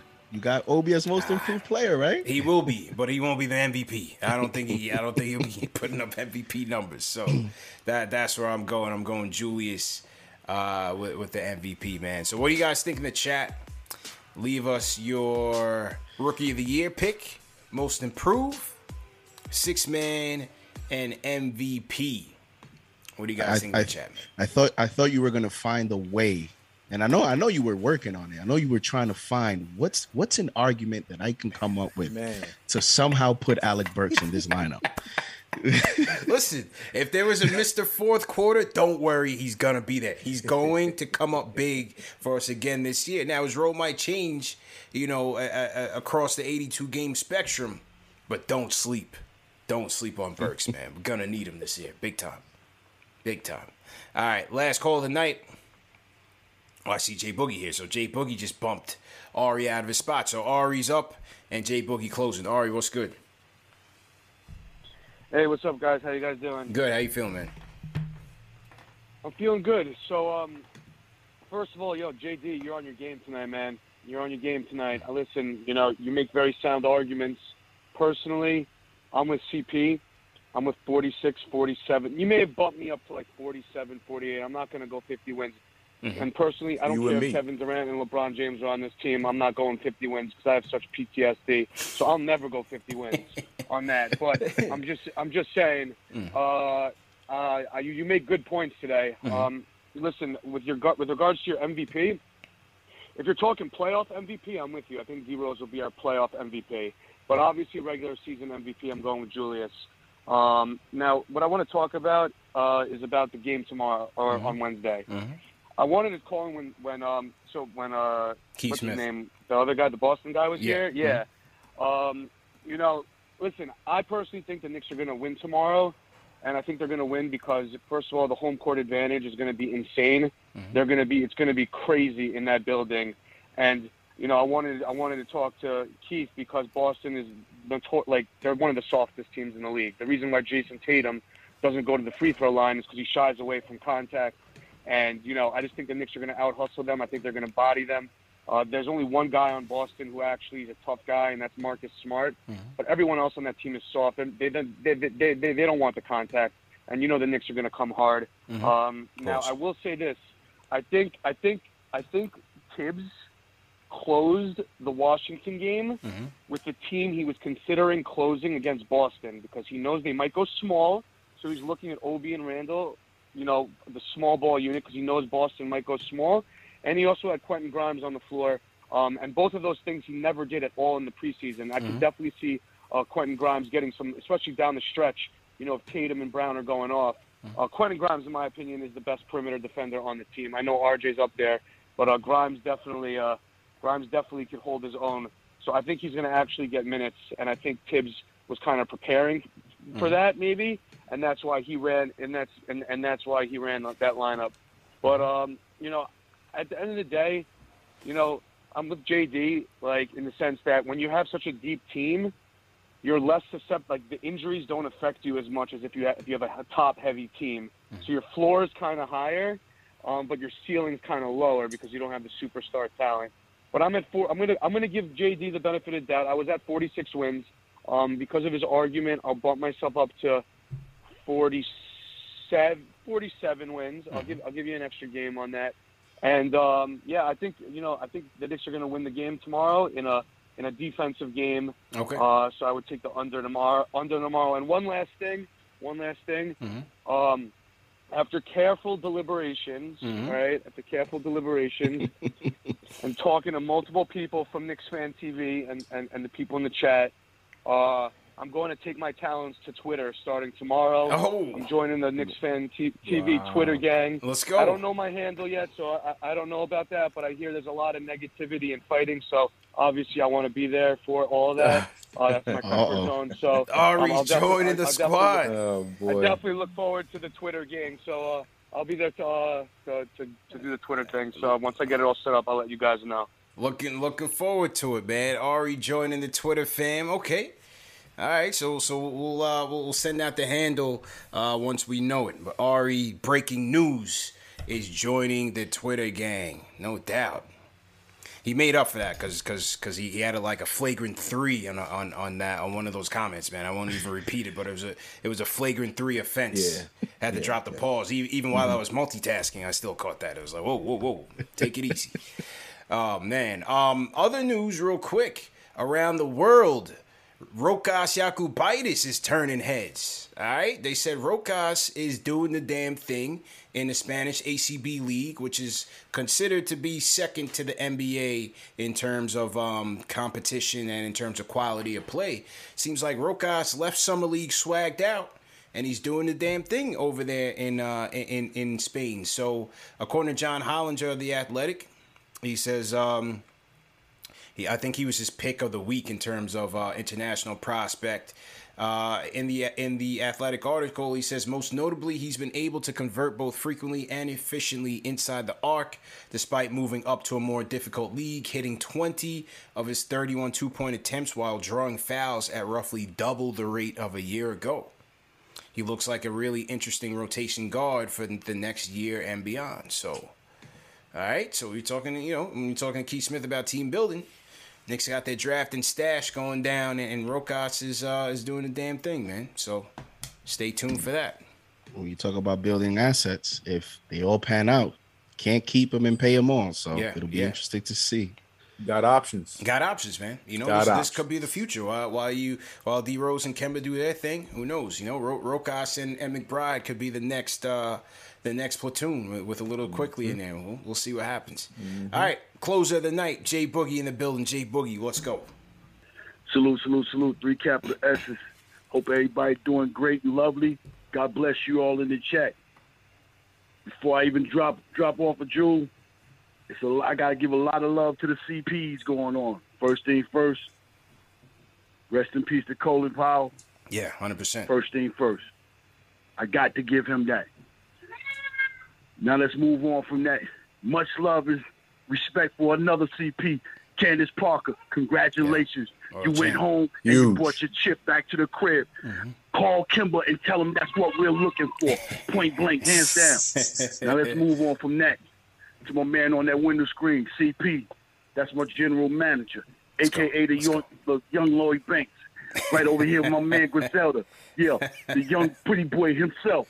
And my man, the young Tony Yayo, Fly Assassin. Yeah, and it's the squad. And my man, you don't never see behind the board, Super Dave. Keep the cape on. If you don't see him, anything go wrong, best believe he handling his business. Shout out to Wonder Woman. Wherever she at, you know how she do. She flying in that visible jet. Yeah. And you know who I am, Jay Boogie. Let me run this down real quick, how I feel and what's going on. All right, my rookie of the year on our team, yeah, y'all already called it. It's got to be Grimes. You know what I'm saying? Point blank, hands down. But I'm going to throw something in there. My most improved player, I'm going to just go a little bit to the side because I want him to do right, and I want him to know he got some love behind him. I'm going to give some love to Kevin Knox, man. Come on back. You already on the team. You ain't get traded. You ain't going nowhere. You didn't go to Summer League. I don't know what you worked on, but I want you to know that we're behind you 100%. Come on back. I got a most improved player award for you. Come and get that for me, please. All right? The sixth man off the bench, D Rose, man. You got to give it to him. He already got it hands down. He done bought that ring and planted it in the middle of the court, so you know what time it is right there. Yeah. He's feeling himself this year, right? Yeah. And no other than my man. You know who the most improved player, you know what I'm saying? Julius Randle. And ain't nobody else going to do it but him. And he's ready to go. Best believe you saw it. Game on the line. Buzzer beater. You should have dropped the Julius nip when he did that.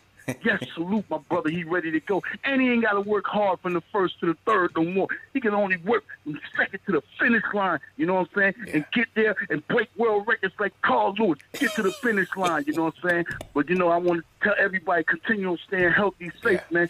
God bless you, man. Live your life. Enjoy your life. You only live once, you know what I'm saying? Love your people. Hug them sometime, you know what I'm saying? Tell them how much you appreciate them, you know what I'm saying? Yeah. Apologize to everybody that's in the chat that you ain't here for me in the last two games. In case you don't know, I don't do no bum games. No bum nights. No bum nights. We were supposed to win that. All them games that we won in the preseason, we supposed to win that, so I'm not going to talk about that. But best believe, I'm ready for that Celtics. I'm ready to go. Come on over here, Wednesday night, ESPN. We highlighting the show. We setting it off, man. You know what I'm saying? Real early in the season. I ain't got no prediction on wins. My prediction is home court advantage in the first round of the playoff. So you already know that's top 4 up. That's my prediction right there. No numbers, just playoff positions. That's my numbers. And I'm going to give y'all some breaking news right here real quick. But before I do that, anybody that call up and spit any type of ball for CP, and I like it, I'm going to tell them to grab your information, and I'm going to email you a track. You'll get a chance to do a track,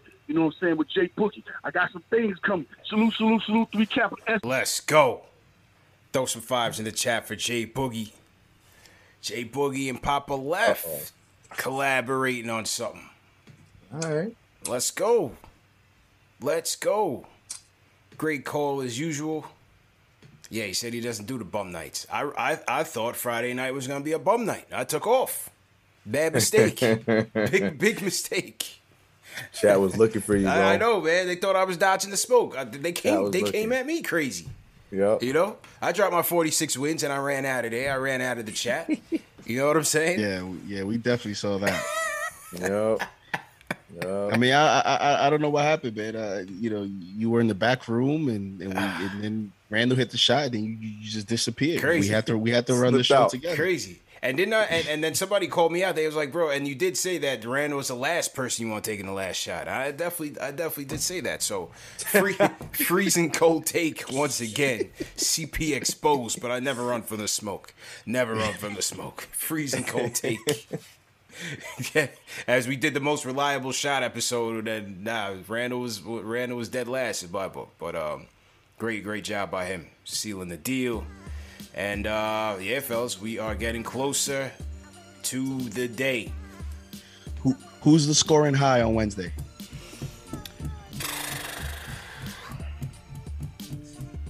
And over under Tatum 37 points. Scoring high for the game? Yeah. Or for the Knicks? Well, scoring. Who's the high score for the Knicks? And Tatum over under. Yeah. Let's go 36 points over under. I still got to go Julius as the high. And I'll go 27-28 for him. I think Tatum. I think he goes 35. If this was 2K with me on the sticks, I would say Kemba Walker because of obvious reasons, but because it's real life, I think Julius Randle's gonna set the tone. I'm with CP on that one. I'll go with like 25-27, and I'm gonna go on the under with Tatum, slightly under. I think he's gonna have a big game in his first game and prove a point. Oh man, go ahead, JD. Go ahead. No, I think Tatum the under. I mean, when you're playing these superstars, man, it's hard to, you can only try to contain them, and that's even already difficult enough. But I think he gets around 31. I like that. Yeah, 30. I think he gets 31. Mm-hmm. And for the Knicks, I guess Randall's the easy answer, but to me, Kemba's the dark horse with the whole, storyline and home, and he might have a great game just off adrenaline. Yeah. I hope with all the hype leading into it. I just got to give Kemba and Fournier some time to gel and get some chemistry with these guys. So that's why I didn't pick them as yet. Saw some people down on Fournier early. I'm like, you're crazy. You got to give him some time, man. It's only preseason. I saw him take some good looks in that last game against the Wizards. He just wasn't knocking down the shots. But he was still facilitating, still playing hard. It'll be all right, man. Fournier will be all right. So we'll give him a chance to recover. But just wanted to show you guys something, man, on the Julius topic. For those of you that'll be joining us Wednesday at Mustang Harry's, somebody's going home with this bad boy. It's an autographed Julius Randle Most Improved Player basketball. As you guys know, man, no Fulton Street knockoffs, no foot tricks. Comes with the Fanatics certificate of authenticity signed by number 30 Julius Randle himself. So don't sleep, man. That's why we tell you, man, you got to come through to a Knicks Fan TV production because somebody always goes home a winner, win or lose, man. So once again, appreciate my guys at Forzano Law for supporting the event. Go to ForzanoLaw.com for all your personal injury needs. If you guys have been injured in a car accident, construction accident, slip and fall, trip and fall, nursing home incident, my guys at Forzano Law will help you back on the road to monetary compensation. Call them up, 718-372-1397. Ask for Anthony or David. Tell them CP the Franchise sent you. Diehard Knicks fans, they'll take care of you. Or you can go in person, 271 Avenue U in Brooklyn, and that's 1 block away from the F train. So like I said, man, tomorrow we'll be at the Barnett Foundation event. We'll start off around 11 a.m., so lunchtime. Take some more of your calls. Call us up on the season. Let us know what you're thinking. We'll go from about 11 to 1, and then I'll wrap up again from about 4:30 to about 5:30. So definitely looking forward to you guys coming through. Make sure you guys come through for that. Let me salute to the rest of the Super Chats that came in. Hank Brezel says, I've seen Julius guard Kyrie, throw him on Tatum. Hank Brezel's ready to go. He's hyped. Eric Beat sends a super chat. Happy birthday, by the way, Eric. It was Eric's birthday yesterday. He says, thank you for all the birthday wishes yesterday. Let's get ready for Wednesday. I'll be there. Yeah, Eric's coming through with us. Owen A sends a super chat. $10 super chat. Appreciate it. King Matthews says, you're crazy if you think we're winning 43. Knicks are deep as hell, and you're giving us that number 48 to 54 wins to be exact. And 3 to 5 seed. Come on now. Hashtag 50 burger. And Robert Parrish sends a super chat. Says Rooks are going to end up playing this year. Yeah, they certainly have a chance to, man. Certainly have a chance to. A couple more coming in before we sign out. Couple more super chats. The Rhyme Animal Chuck D's in the building sends a super chat. He says, no words left. We are all ready. Knicks Nation, let's go. Haitian Ferg sends a super chat. He says, whose mans is this? Ayton for Julius? Nah, bro. Ayton is a byproduct of CP3. New age Tyson Chandler. Charlie sends 2 more super chats. He says, I want the basketball. He says, the signed ball. I want it. So Charlie's going to be there early. Charlie, are you rocking the gorilla suit on Wednesday? How are you coming through, man? I haven't seen you without it, so I don't know what you look like without the gorilla suit. Are you rocking the gorilla suit on Wednesday? Let us know, man. Leave a comment in the chat. And for everybody else, man, all 1,100, all 1,000, hit that thumbs up button one more time. Hit that like button for you boys. We'll see you tomorrow, man. We out of here. Oh, got that thing turned around. We out of here. Oh, there we go. There it is. There we go. There we go. Yeah, man. All right. We out of here, man. Good show, fellas.